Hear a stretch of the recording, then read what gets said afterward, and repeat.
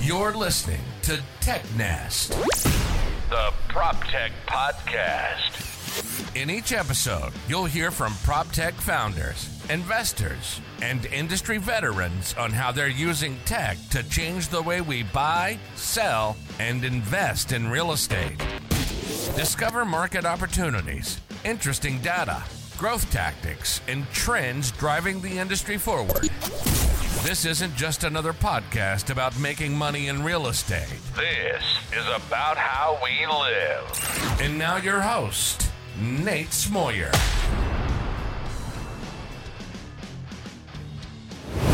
Hey, David. Welcome to the show. Thanks, Nate. Glad to be here. Excited to have you on the show. I've got David Kaiserman. He's CEO of a company called Backpack. They're a full-service data platform enabling building owners to easily share their data, partners of their choosing, and creating a more efficient manner to access current and future benefits made possible by the data. And I was debating on how I wanted to start the show, whether I just start with the intro or get into the background. But I think I'm going to dig into the background here first. Before we get into the technicals of the product, I'd love to talk about a little bit your background, why you're building this, and then I want to talk about the team you've assembled this in such a short period of time. Yeah, absolutely. First of all, really excited to be here, and thanks for taking the time. I spent the last 18 years at Lennar. I was president of Lennar Ventures and helped direct the company's innovation activities, Lennar being a large public home builder. And a lot of times people think of the company as being large from a financial perspective. But in reality, notwithstanding its financial size, it builds a small fraction of the homes in this country. There's over 1 million homes a year built. There's over 134 million households in the country. And, Lennar today builds an eye-opening 60,000 plus homes. And that makes it a company of significant size and stature. But it reminds you that this is an industry that's really made up and representative of sort of the American fabric, right? In that 134 million households, 60,000 is a small number. And even in that 1.5 million homes a year, 60,000 is a small number. And really the lifeblood of the industry is about homes built all over the place, around the country, buildings owned and operated by people, that are not the institutional owners always that dominate the conversation. But the preponderance of real estate is still held and owned by everyday businesses. Some own 1, 2, 3 buildings. That doesn't mean that they're small in quantum of dollars. That means that they're more concentrated in their impact. And these are the places that give us shelter. These are the places that we've come to learn where our family memories are made, where our business memories are made, where commerce is conducted. And it's remarkable to me how where we live and where we work is so different than how we live and how we work. We live in an environment where we live in a wireless world.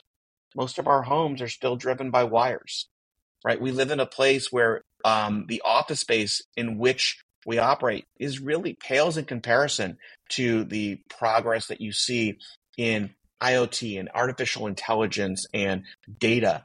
And so one of the things that excited me as I left the world of home building and came into a world of being a private investor in the space is that the information of what our buildings are and how they operate are largely invisible to the general public.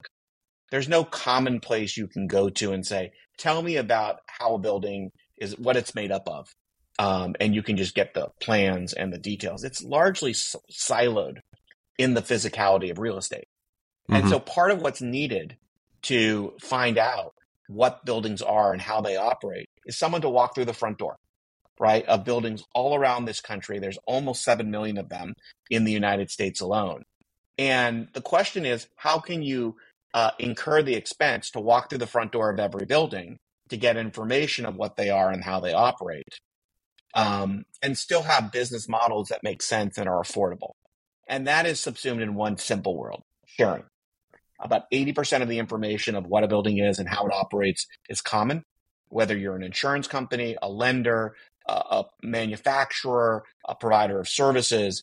80% of the questions you have that you need to drive your business, and there's trillions of dollars of these businesses, are based on 80% common information. But there's no common place to get that information. So what Backpack does is very similar to other businesses like Carfax, where in the 1980s, they used modern technology like a fax machine to take information of cars and share them with everybody who needed them. Financiers, body shops, sellers, buyers, all of those people have the same common needs. Well, we live in a modern time where the fax machine is not the only way to share. In fact, enterprise software is very powerful in its ability to share. And so Backpack is the FACTS, not the FAX, that takes a very forward-looking technology approach to normalize data of what a building is and how it operates directly from on-premises, where about 75% of the information sits, and shares it with all of the folks, just like Carfax did, but in a manner where sharing drives down the price to access information. It's not used as a moat of propriety per se.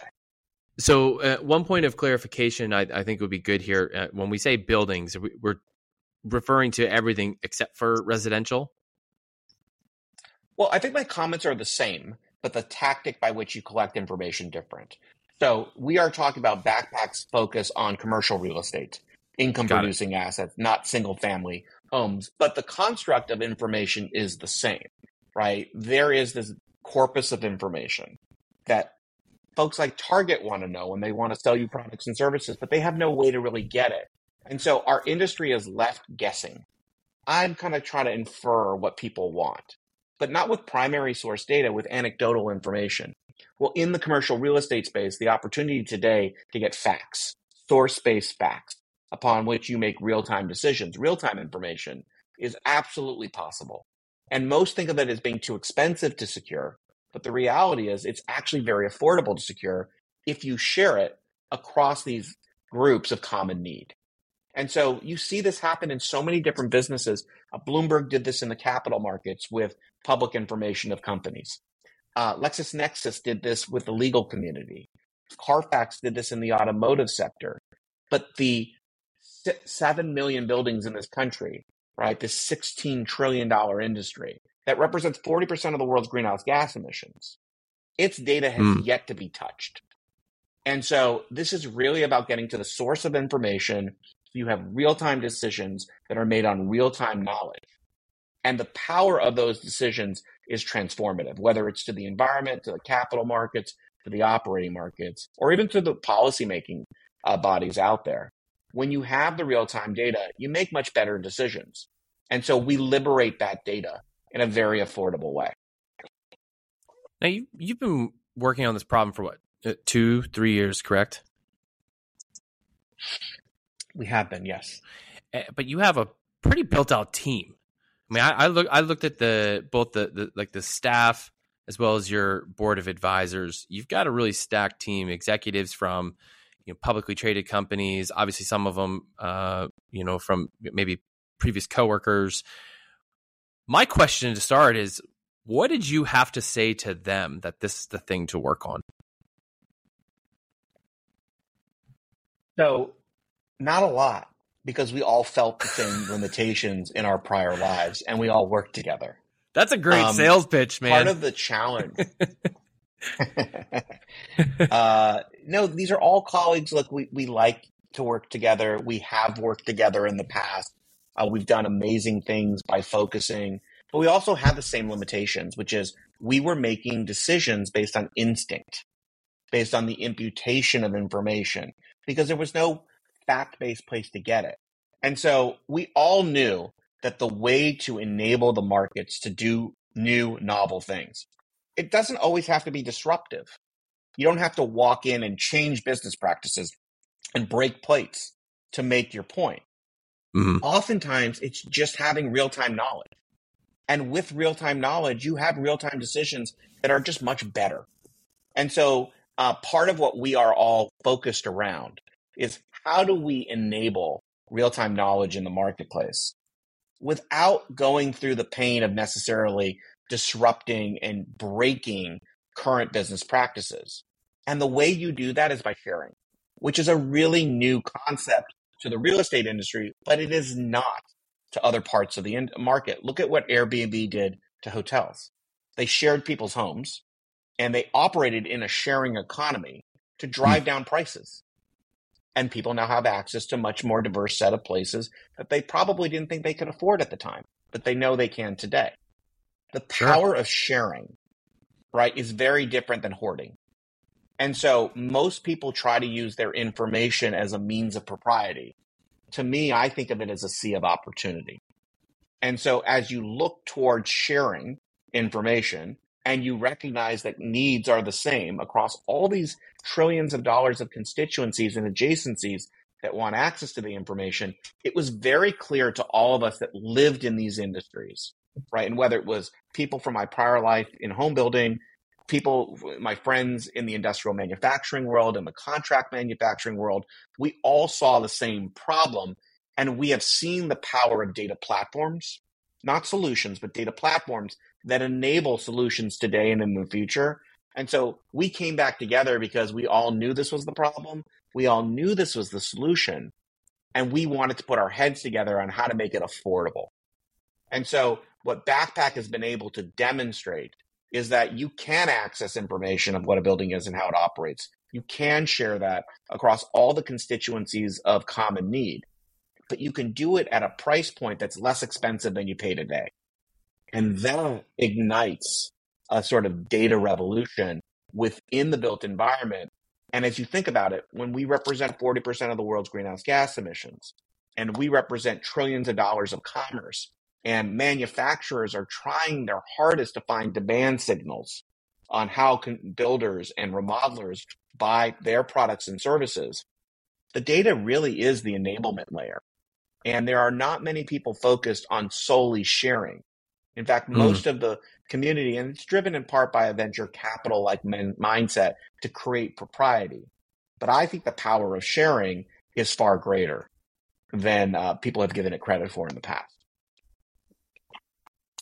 Yeah, I mean, I can appreciate the fact that it's not, hey, we're going to disrupt the XYZ so many $1 trillion market. I feel like, we've seen that tagline for the last 10 years pretty heavily coming from the startup community. And then even, it kind of came from SaaS business tools into prop tech, and we applied the same thing, right? We're going to disrupt the X industry. We're going to disrupt how we do this. And, I don't know how closely you follow my LinkedIn posts, but I just put up something this morning from my interview with Ethan Lieber, CEO of Latchel.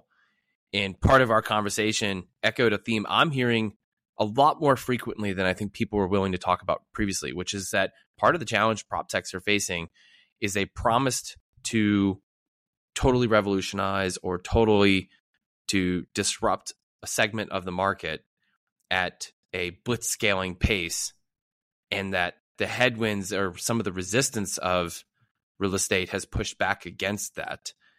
So I want to follow up here, though, is the resistance on your part to not disrupt, is it to avoid some of those headwinds, or is it just there's simply just a better way that doesn't require total disruption? I think it's a little bit of both. At first, it's really easy to pattern match. It's not always the most effective way of solving problems. And by pattern match, I mean, look at what happened in the SaaS industry. Let's mirror that. Look at what happened in other adjacent industries. Let's mirror that. And I think it's more emblematic of the fact that experience is really an undervalued asset. It's really easy to find problems. In fact, there are a lot of people out there that identify problems that constrain our industry's growth. It's much harder to effectuate solutions. And the experience underlying the solutions in the marketplace today have to take into consideration the operational environment that we live in. You can't just throw everything out and start over. That would be great, but that would be impractical. You can't just rip down buildings and build new cities. You have to live within the constraints of what exists today. And that operating fabric is made up of many, many different businesses in highly distributed environments, hence my comment around the diversity of real estate, right? Even the biggest of the big command very small market share. This is a business that's distributed throughout the labor force. It's distributed throughout the country in many different places. And the result is most buildings are owned by people that have 1, 2, 3, 4, 5 buildings, not 5, 10, 15,000 buildings. And so when you think about the solutions that are needed to solve acknowledged problems, the experience of doing this in a practical way versus the more disruptive way that's been financed and encouraged by the venture capital community leaves alternative paths that I think have been underexplored. And so by coming in and just making the facts available, most of the time that has been sufficient to liberate industries. If you take back to the auto industry, and in the CAFE standards, we have miles per gallon type metrics. We now know how every car operates, but underlying that, we have detailed understanding of every piece that goes into every car. The result is the automotive industry gave rise to things like Tesla. They gave rise to these new novel technologies because we had a core understanding of what cars were and how they operated, and we tried to do something better. And so rather than break plates to get there, we can inspire people to a different way of doing things, but only if they're willing to listen, and only if you can offer solutions that don't, fundamentally throw the baby out with the bathwater. Let's talk a little tactically for a minute. Obviously, in sharing data, I'm assuming you're, while not disrupting all of real estate, you're modernizing it, and you're not just giving people a download of a spreadsheet, as historically much of real estate is operated on spreadsheets. Can you talk about some of the integrations that you're building in with the product, and as well as if we can get into some of the specifics of exactly what type of data are we talking that you're able to collect and share with adjacent partners or industries? Yeah, so I think that really comes in 3 categories. The first is self-reported information that sits in the minds and desks of building owner operators around the country. And that ranges from square footage to mechanical, electrical, and plumbing plans, architectural plans, structural plans, lending documents. All of those things come from certain self-reported places. The next layer of it is really third-party derived information, which has been aided by modern APIs and technology. So today you can get your electric utilities directly from the electric utility or the water utility. And there are a number of different parties that are tech-enabled that have open APIs who intend to allow building owners to share their information. But the third, and this is probably the most important, is 75% of the information of what a building is and how it operates is on premises. You have to walk through the front door of real estate to understand it. Anyone who's worked in the industry knows that.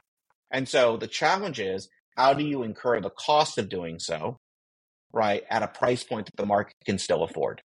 And that really is the power of enterprise software running in edge processors, sitting behind the firewalls of buildings, normalizing data from on-prem, right? And that could be HVAC, building management system, occupancy systems, indoor air quality systems, all of these types of information, and putting them in one place to share. Now, I think it's important when I say share, I don't mean that we own the data. The data is always owned by a building owner. But the method by which that information is shared has been an area of significant interest. So again, to reason my analogy, in the consumer credit space, you have FICO, right, from the Fair Isaac Corporation. Right. And they take disparate sources of data and share it to underlie all of our consumer finance in this country. You have that miles per gallon with the CAFE standards. You have that with the appliance standards. You don't have that in the physicality of real estate, right? And so this is a much deeper data set. It's a richer data set, and it has wider application, which means its access and the cost of accessing it is the important part. Today, our industry spends over $100 billion a year just sharing information. Consultants who perform work to share it with Energy Star, internal resources to report up to lenders and insurers and manufacturers. All of that work costs money. But 80% of the information is the same. And so this is just screaming for a modern software enterprise data-driven approach to say, if we can put it in one place and we can make it normalized in its access, building owners can permission access to their information less expensively than the $100 billion we spend a year today, and for more productive purposes. Maybe the manufacturers will want to start selling directly to building owners as opposed to the more attenuated supply chain. What happens there? Prices come down. Today, you see Fannie Mae offering rate reductions on multifamily mortgages based on information that's the same as we've collected for insurance providers as well as manufacturers. And so it really is this sort of modern approach to a historical problem. Sharing has always been a highly effective means of reducing price and increasing value.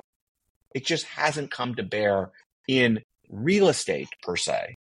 And part of the reason it hasn't is the cost. We've solved that cost by bringing people together who understand contract manufacturing, production, home building, outsourced labor forces, technology. And we've put all that together in ways that are driven by and guided by our experience to not break every plate along the path to that shining temple on the mount, but rather to create a path of less operational resistance. Yeah. One of the things you'd mentioned earlier was it was, I think it was a metric here on 40% of greenhouse emissions coming from buildings. So I'm curious, when you talk about data sharing and you mentioned that stat, there's obviously, it seems like there's a correlation here between climate efforts and what's going on with buildings. Can you talk about what does, any existing climate efforts, and whether that's just reducing gas emissions or any other strategic objectives, what does the real estate data being shareable unlock, or what is the potential benefit from that data? Well, first off, it shows the true cost of operating a building, which is a difficult proposition for most to understand. If you look at the way we finance real estate, it's based on assumptions and averages. Mm-hmm. The average electric bill per square footage, the average loan, debt to income, the averages associated. Well, in the case of residential homes, the average home was built in the 70s. We're dealing with technologies in 2023 that are much better than the technologies in the 70s, right? But we still constrain our capital markets by assumptions and averages.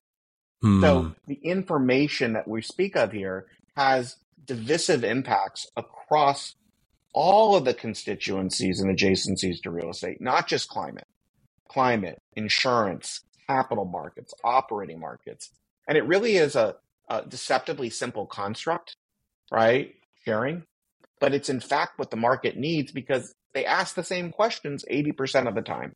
And I keep bringing up that stat because it's really the most illustrative view that the information of buildings is siloed in the physicality of the building. And someone has to liberate that information in a way that's of both high fidelity and high affordability. That historically has not happened, right? Data has been used as a means of propriety.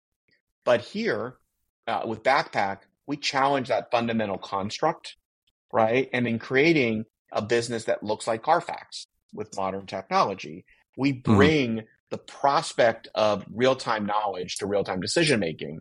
And that is a spark that will just explode across all of the adjacencies, which use that data, use that information. Got it.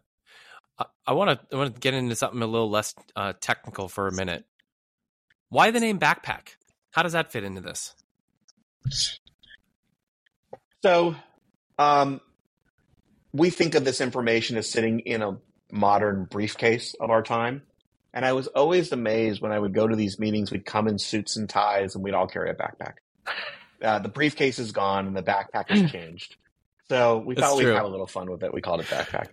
I don't know if you're aware of this. There is there's an Instagram meme.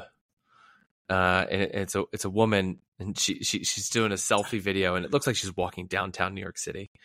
And she goes, I don't know who needs to hear this, but if you're walking around wearing a backpack, you must not be doing so well. And I thought immediately of first a bunch of trail runners, because I run trails and we're always wearing a backpack because that's where our hydration and everything. But I actually thought exactly what you just said. I was like, every time I go to a conference, like some of the best leaders I know are wearing backpacks. It's still pretty cool to walk around like you're going to school. Well, and I think it's more than cool, it's practical. And if you think about what's happened today, there's been a flight to practicality. So we could carry a small briefcase that looks beautiful, or we could carry a backpack that has everything we need in it. I think people True. are less worried about pomp and circumstance, and they're worried about practicality. And so Backpack is the modern toolkit, the modern briefcase of today. I love it. But we're having fun with it. We're having some fun with it. Good on you guys. So kind of leaning more into the marketing side. So because you're talking about like you're changing a little bit of like the mindset, or at least operating on the mindset of how data should be shared and the benefits of sharing. And invariably, anytime it's a new way of going about anything, that can kind of create some challenges on the sales and marketing front. What have you guys been doing to overcome some of those challenges and get in front of the ideal clients and show them the benefits of unlocking their data and making it more shareable? We've dropped our price, which is an unintuitive construct. You always think that you want to charge as much as possible. Our view is to charge as little as possible. And the way you unlock price is by sharing. So one of the reasons people have kind of come to Backpack is we're just less expensive than hiring a third party to do the same work over and over and over again. And in the initial instance, we're chipping away at that $100 billion a year that's spent to share data because we can do it less expensively. Why? Because when you realize that so many people desire access to that information, by making those connection points available, you reduce the price you can charge and you increase the value that you can create. And so you have to share to do that, and not use that information to compete. And so we're focused on sharing and enablement. That's why we're not actually acting on the information that we enable to be shared. We leave that to people who want to use that information at the permission of a building owner. We're simply focused on how do you share more effectively, and the market will decide what the right price is. But our price is deceptively low because we're able to share across so many different constituencies. It's counterintuitive, but it sounds like it's been effective as you guys have been picking up so much traction in a very short amount of time. David, I'm going to shift here. We are going to jump into one of my favorite segments of the show. It's called For the Future. You're smiling. Have you heard this one before? Okay. I've seen a little bit of it, but I'm eager to participate. Good stuff. Well, For the Future is a segment when I get to ask each guest who comes on the show to give their best predictions based on the following 4 questions. We'll kick it off with the easiest one. Number 1, what does Backpack look like 1 year from now? Sharing information for tens of thousands of buildings on its path to millions. Awesome. Number 2, which adjacent industry to commercial real estate stands to benefit most directly from real estate data sharing over the next 10 years? Oof, that's a tough one. I think the industrial manufacturer is at the top of that list. Why? Because they operate with very expensive channels of distribution that will be made less expensive by direct access to demand. So I'd say industrial manufacturers. And then the second are our capital markets, both insurance, lending, the regulations around all these things. With information, you'll be able to more specifically price risk, and the pricing of that risk and the stratification of that risk should manifest in lower price products like you're seeing with Fannie Mae's Green Lending Program. All right, I'm going to tack on a follow-up here. How does the current interest rate or cost of capital environment impact people's desire seeking to save on data and get the benefits of what you're talking about on data sharing? Look, as costs go up, everybody's trying to find ways to make them go down. And if you realize today that we deal in an imperfect market where we use averages and imputations of facts to drive the basis for pricing, reconciling those imputations of fact to actual fact and using those facts to reduce costs commensurate with real risk, right?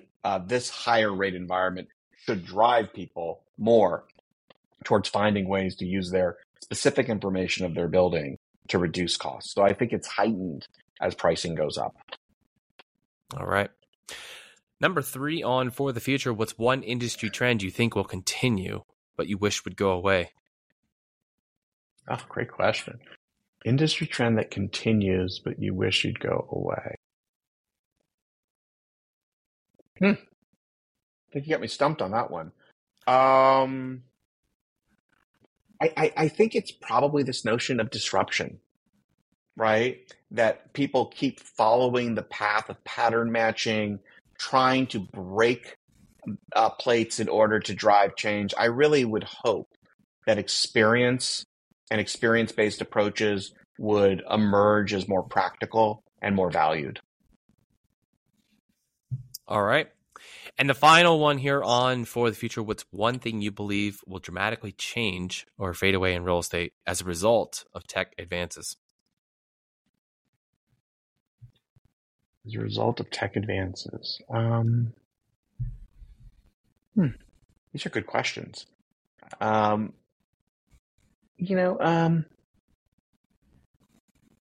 think fact and myth will start to dispel, and people will start to make more principled decisions around facts and not just opinions. And with those facts, public policy will become more effective and more targeted.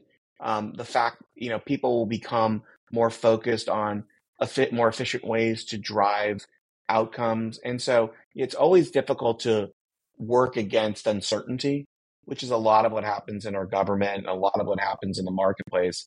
But if you really could connect real-time knowledge with real-time decisions, I would hope that would be a trend that would continue on.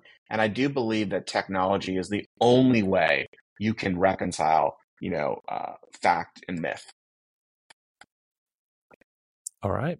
We're going to jump to the final segment here. David, these last three questions are about you, so our listeners get to know you just a bit better. First one, what are you reading? What am I reading? I am reading a book from my friend Gautam Mukunda on the consequential picking of presidents in today's day and age. Big topic. Big topic. Feels like we're always in an election cycle now, so seems hyper relevant. Yeah. Yeah. All right. Number 2 here. Who are you learning from? Oh, I learn for everybody that I work around. I've got this view that businesses should operate in sort of an inverted hierarchy, which means the people who work for you, you really work for them. And so I'm amazed every day at when you enable people to make their own decisions and you provide them the counsel to consider those decisions, but not the directive on what to do. The team that we have here and the colleagues that I have around here really inspire me to think differently. And really, I have found are far more capable than I ever could be. I'm sort of a foil for a lot of their good thinking. That's wonderful. And the last one, what inspires you? I would say change, but I love to win, and I hate to lose. And I think what drives me is that sort of entrepreneur spirit, right? To say, after real deep thought and consideration, knowing where to go, getting there, and getting her done. That's what really gets me excited and sort of wake up every morning energized here. Whether it's Backpack, whether it's the other investments that we have, it really is, in the prop tech world, really a blank canvas. There's so much opportunity and there's so much inefficiency, but a little bit of change makes a huge difference. And so the prospect of getting her done is really what I think separates the wheat from the chaff. David, thank you so much for your time. Thanks for sharing about Backpack, your background, how you built the team, and you've been accomplishing so much in a short amount of time. Before we close out the show, for those who want to get in touch with you and or learn more about Backpack, where do they go and how do they do that? It's super simple. David at backpacknetworks.com. Love the conversation and thoughts, both positive and negative, but we're always around. And then if you want to learn more about Backpack, it's just backpacknetworks.com. Boom. There it is. Nice and easy. David, I hope to actually have a chance to catch up in person, maybe at some of the events here down the line. But until then, we'll see you. All right. Thanks a lot. Thanks for listening to TechNest, the PropTech podcast. Find all the links and resources mentioned in this episode on technest.io. You can get future episodes delivered to your ears directly by subscribing to the podcast on iTunes, Spotify, Google Podcasts, and all other major podcast apps. Follow TechNest on social media to stay up to speed on new developments, resources, and announcements in PropTech. Your support is greatly appreciated. There's 2 ways you can directly support this podcast. Share episodes you find interesting, and then leave a review of the show in the App Store. From Nate and the TechNest team, thanks for listening.